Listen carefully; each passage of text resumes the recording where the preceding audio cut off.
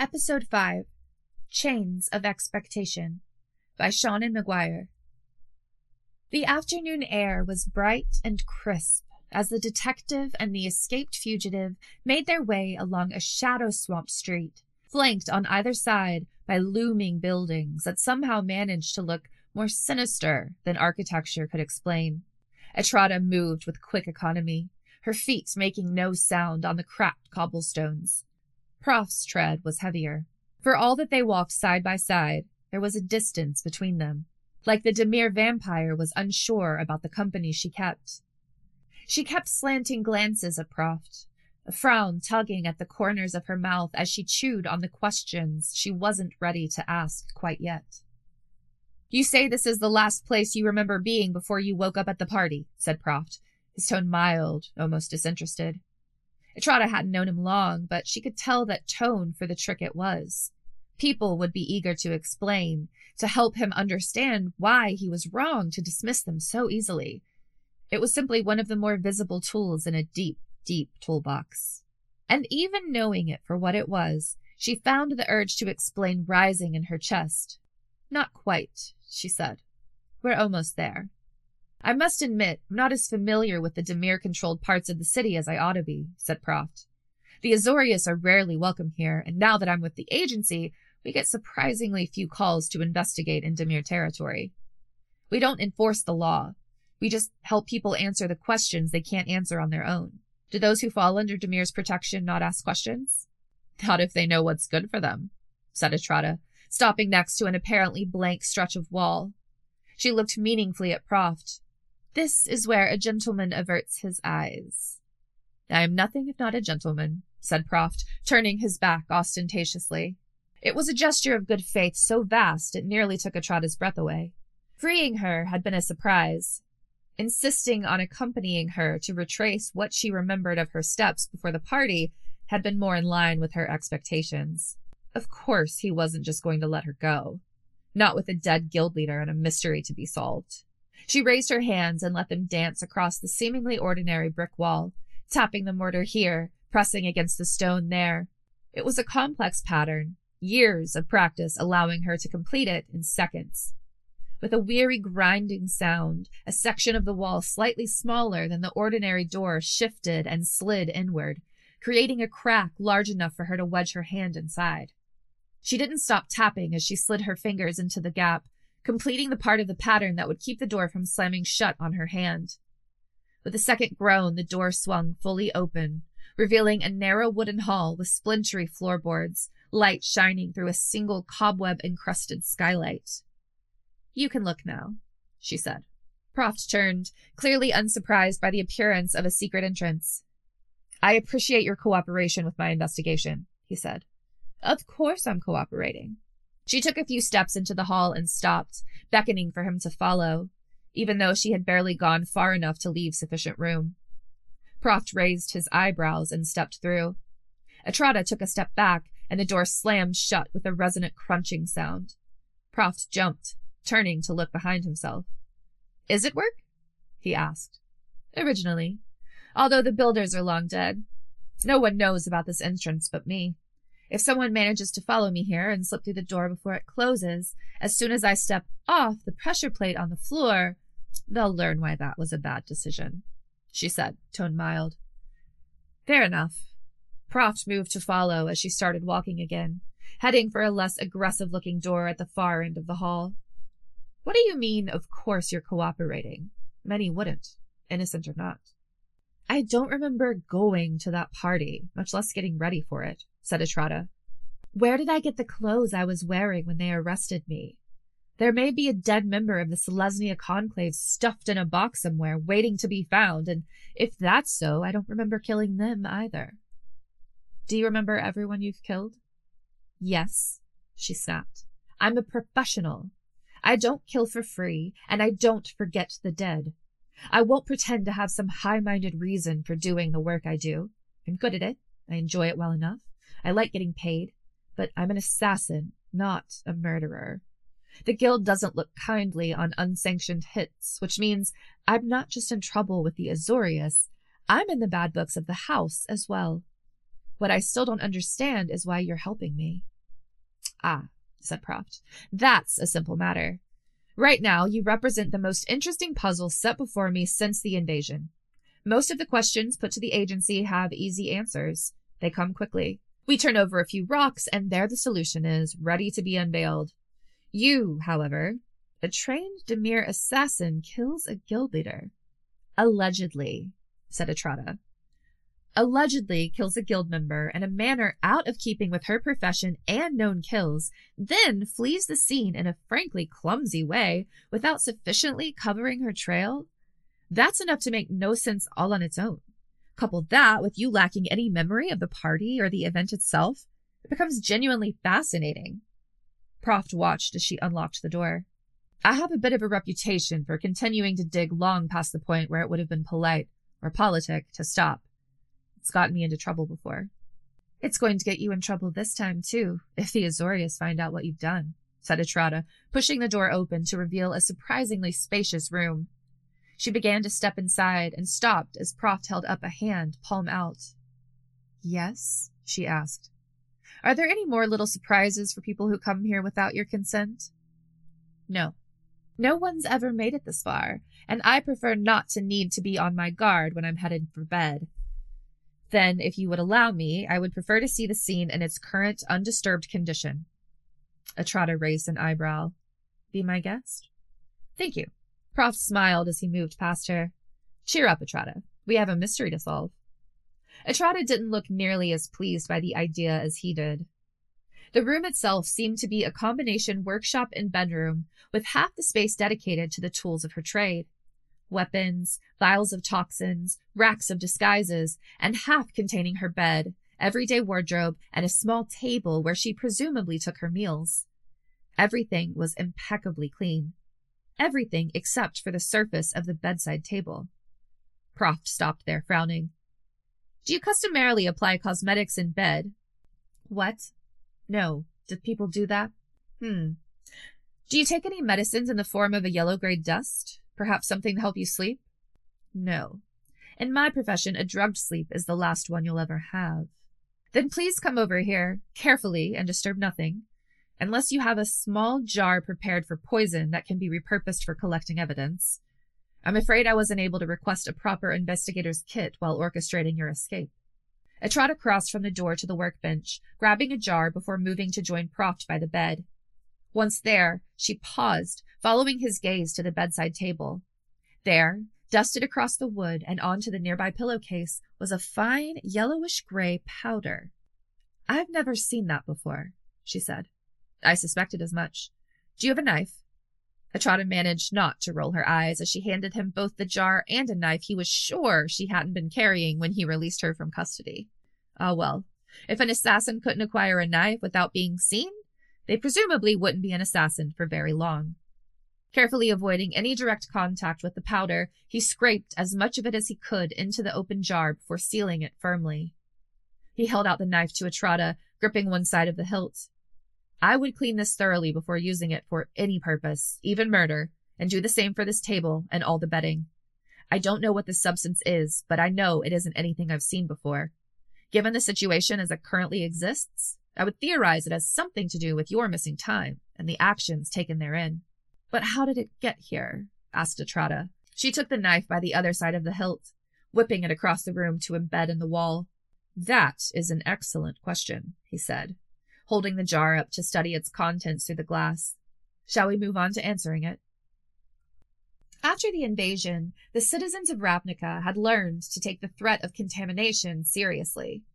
Etrata left without any of her belongings, saying she could get a change of clothes in another bolt hole, one that didn't come with the risk of mysterious powder worked into the seams.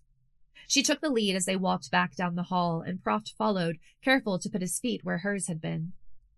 They were almost to the door when Etrata heard a thump and a strangled squeak from behind her. That was all the indication she needed of an attack in progress. For a moment, she considered continuing on her way. Few people knew about this particular hidey hole. Any one of them could have had their own grudge against Proft, and if the detective were to mysteriously perish, there would be no one left who knew how she had escaped Azorius custody. She could walk out that door and disappear without a trace.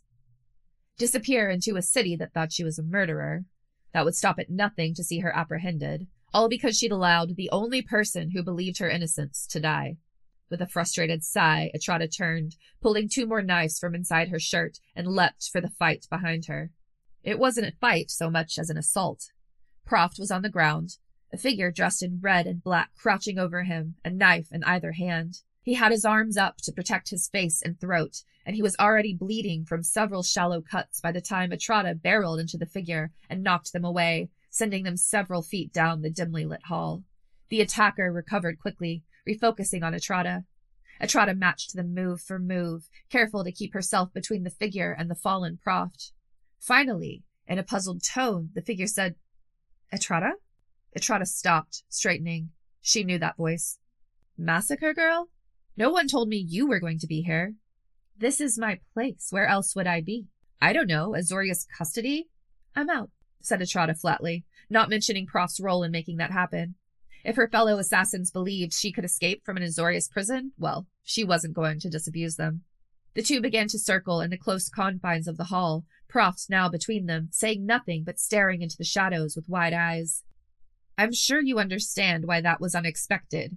About as unexpected as you here, in my hideaway, attacking my guests. How did you get in here anyway?" Massacre Girl was good, but off her guard. She couldn't stop herself from glancing upward.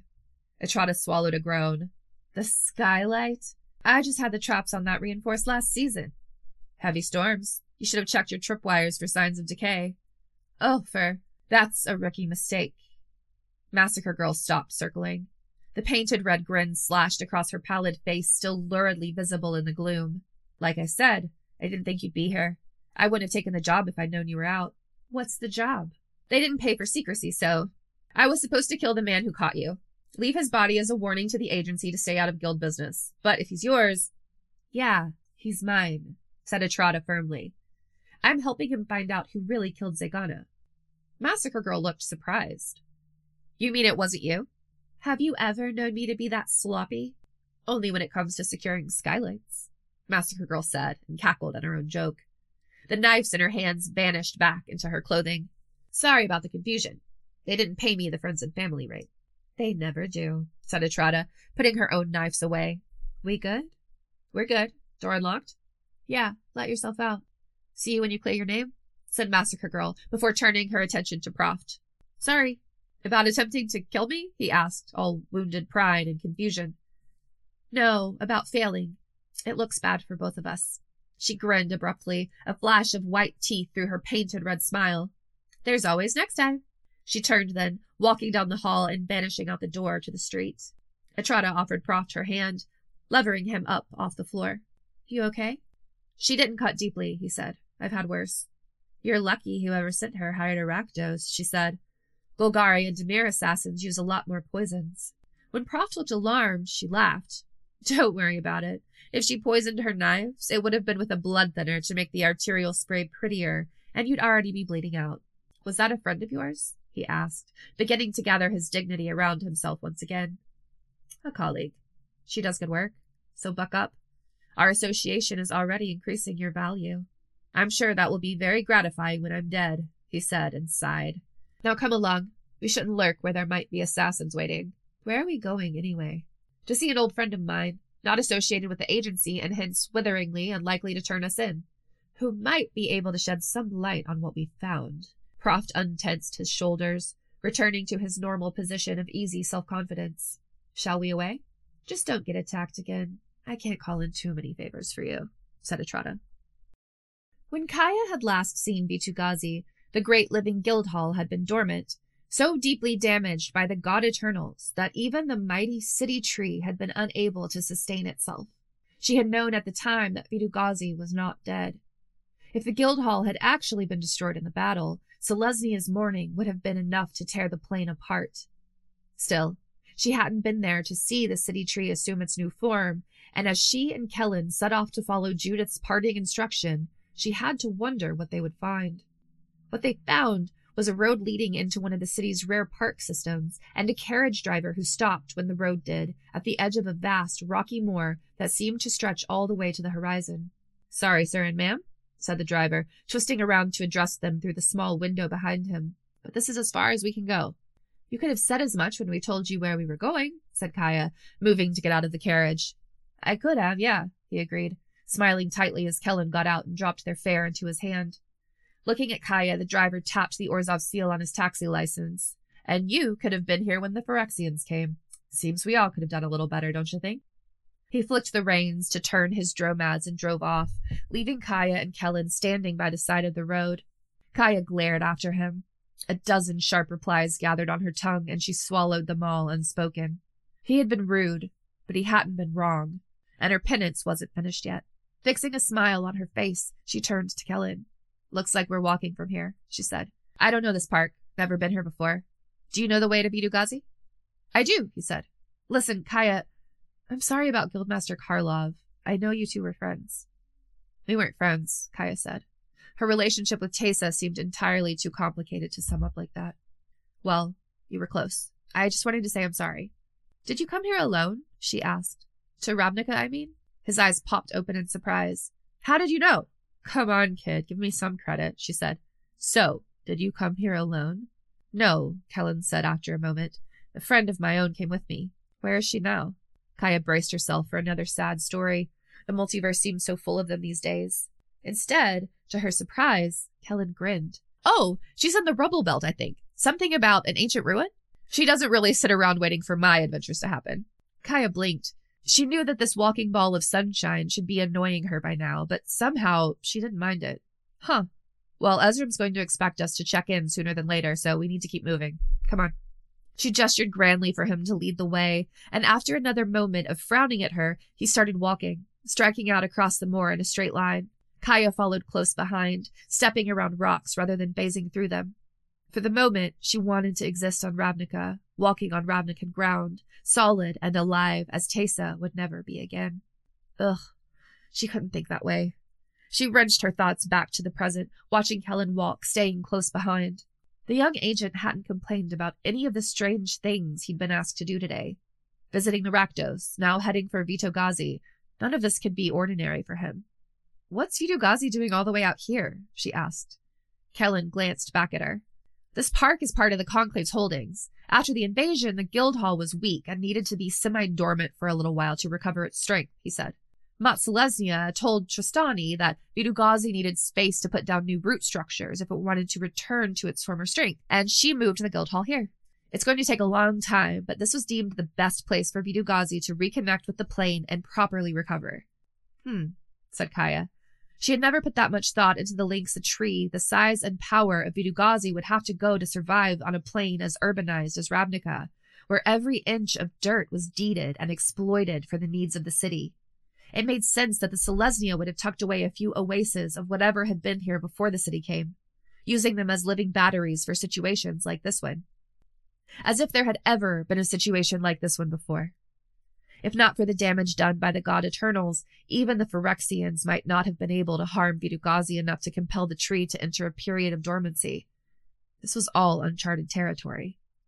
The moor was beautiful, in its wild and probably pastoral way. Rocks jutted out of the earth here and there, forming jagged obstacles in their path, and mixed brush and greens and yellows covered the ground, some topped with tiny flowers, others bristling with thorns. Kaya tried to concentrate on where she was putting her feet rather than dwelling on the things she couldn't change. A howl split the air. Kellen stopped walking. Kaya did the same, moving so that the two of them were standing back to back.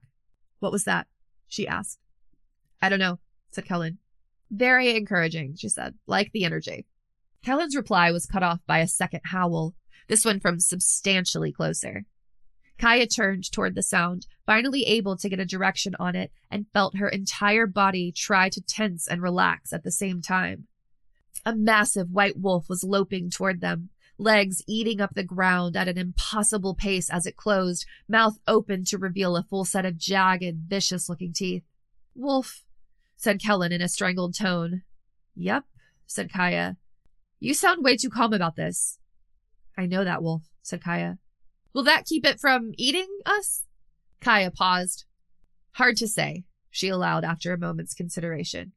She drew her daggers from where they rested against her hips. Don't attack first, but feel free to defend yourself. Kellen still looked dubious, even as he pulled what looked like 2 small baskets from his own belt. His hands fit neatly inside, and the woven latticework of the baskets lit up with elemental light before producing 2 short, curving swords. Kaya raised her eyebrows, looking impressed. Nice, she said. Now remember, defense only. The wolf continued running until it was 5 or 6 feet away, then skidded to a stop and began to circle them, snarling. It seemed more interested in keeping them where they were than in attacking. How are you so calm? Hissed Kellen. I told you. I know this wolf, said Kaya. His name is Voja. He won't hurt us unless he decides we're a threat. So why is he here? I'm guessing we'll know in a minute. A piercing whistle rang out across the moor.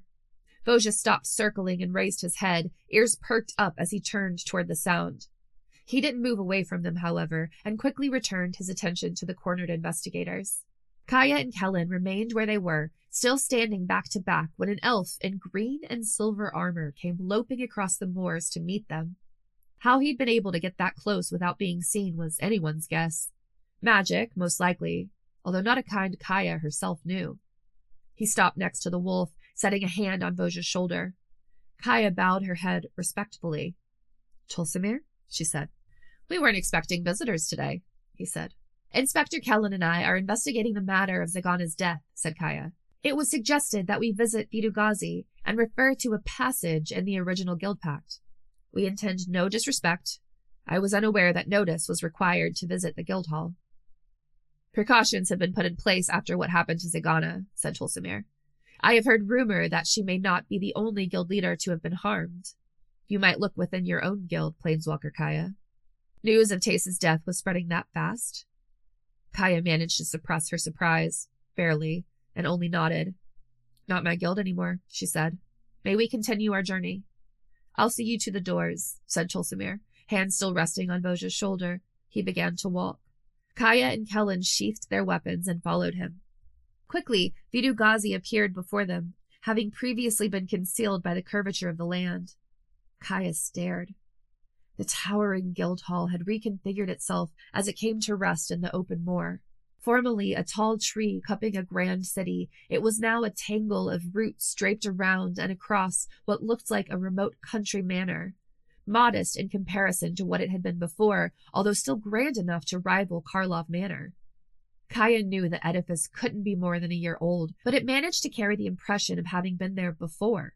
Wood weathered by the passage of time, windows drooping slightly at the corners as if they could no longer hold themselves entirely open. A single trunk still stood, taking the form of a gnarled oak that stood higher than the house itself, shading the roof with its branches, and roots broke the soil all around the foundation, making it as uneven and rippled as the living sea. Tulsimir smirked as he looked at her, judging her reaction. Like Ravnica itself, Vidugazi may be transformed, but still, the city tree stands. This way. Tristani will receive you. The doors swung open as the group approached, apparently responding to their presence, and they continued inside, through the vaulted entrance hall and past a guild checkpoint into a smaller, cozier receiving room. The walls were lined with bookshelves clustered with volumes of Ravnican history, and at the center of the room another oak tree grew. No, not another. The same oak. There was only one tree, after all, and it was the tree outside and the tree inside and the manor itself. Kaya, who had beheld the true world tree of Kaldheim and the twisted invasion tree of New Phyrexia, caught her breath, awed despite herself, as the 3 largest branches of the oak began to twist and move. Seamlessly, they became 3 women, seemingly human from the waist up, sinuously bending branches from the waist down. 3 dryads, each one an individual, and collectively the singular entity through which the world soul of Ravnica was said to speak. Kaya inclined her head. Tristani, she said, we have come to consult the original guild pact, if you would allow it. Of course, said one of the dryads that made up the being known as Tristani. This was the one called Ses, the dryad of order, and the rightmost body. Our roots tell us you seek to serve the investigation, that you will find the person responsible for targeting our fellows. We are honored to assist. It took Kaya a moment to realize that this was Sim, the dryad of harmony. She was on the left side of the thick branch from which they all grew. That was new. We are told your former guild's leader has left us as well. Chase's death will be avenged, said Kaya stiffly. Like all the deaths while you were gone, said Oba, the dryad of life. Her sisters turned on her, the three normally united dryads twining around one another as they returned to their usual accord. Oba was, Kaya noted, the central body now. Did that correspond to her influence in the tripart being? Life, triumphant in the aftermath? She couldn't have said either way. Oba was still frowning when they returned their mutual attention to their guests. Tolsimir will show you to the guild pack, said Sim. It has always been Selesnya's purpose to preserve the history of Ravnica. Here, in this new configuration, we are able to do so in a somewhat more accessible way. Anything you need to know, you should be able to find it here. That seemed to be their dismissal. Without another word, Tolsimir turned to leave the room, and Kaya and Kellen had little choice but to follow. Has Tristani seemed different to you lately? Kaya asked once they were outside the room and halfway down the hall. She's still adjusting to the new shape of Vidugazi, said Tolsimir. The wind is different so low to the ground. There's much to get used to. Did you only need the original guild pact? That was all we were told to look for, said Kaya. We may ask to see more if it sends us in a new direction. Very well. This way. He led them into a smaller room, an oak podium at the center. A bubble of magical force surrounded an open book. It faded when he waved his hand, leaving the book unprotected for them to read. I'll be with Tristani if you need me. Kaya and Kellen exchanged a look before she approached the podium, stepping up behind it and skimming her fingers down the page. It was open to the table of contents. Judith could have been more helpful about what specifically we're consulting, she said sourly. The Rakdos rarely seem inclined to assist with anything resembling an official investigation, even if it would help them, said Kellen. Whatever we're supposed to be looking for won't be about Judith, but it might be about her guild? That would make sense. Kaya checked the page again, then flipped deeper into the book, heading for the section on the establishment of the cult of Rakdos. Aloud she read, The cult's purpose is to be twofold, to serve the people of Ravnica and to placate the demon Rakdos through blood and through fire. Grim, but not news. They shall satisfy their hungers as they see fit, and in doing so shall keep Rakdos satisfied. We hope, by building the guild to him, that he will find a greater purpose than destruction. Then there's a bunch about specific duties ascribed to the guild, positions members are expected to willingly assume, how much chaos they're allowed to cause before the Senate gets involved. None of this is new. Why would Judith want us to see this? The book seems too large to be just the guild pact, said Kellen. Is there anything else in there? There's some history at the back of each section, explaining decisions that were made during the founding so that future keepers of the guild pact can understand them better. Kaya flipped forward again, pausing a few pages later. It is the hope of the founders that, by binding the demon Rakdos to a people of his own, we can prevent his continuing to instill murderous rage in the citizens of Ravnica. This disruptive pastime has resulted in random slaughter and rampages, with even the meekest of people turning on their kid without warning or due cause. Slowly, Kaya looked up. Didn't Atrata say she didn't remember killing Zagana? She asked. Kellen nodded. Would Judith really implicate her own parent? He asked, voice unsteady. To save her own skin? She might. Kaya stepped away from the book, mouth set in a grim line. We need to report this to Ezram as soon as possible.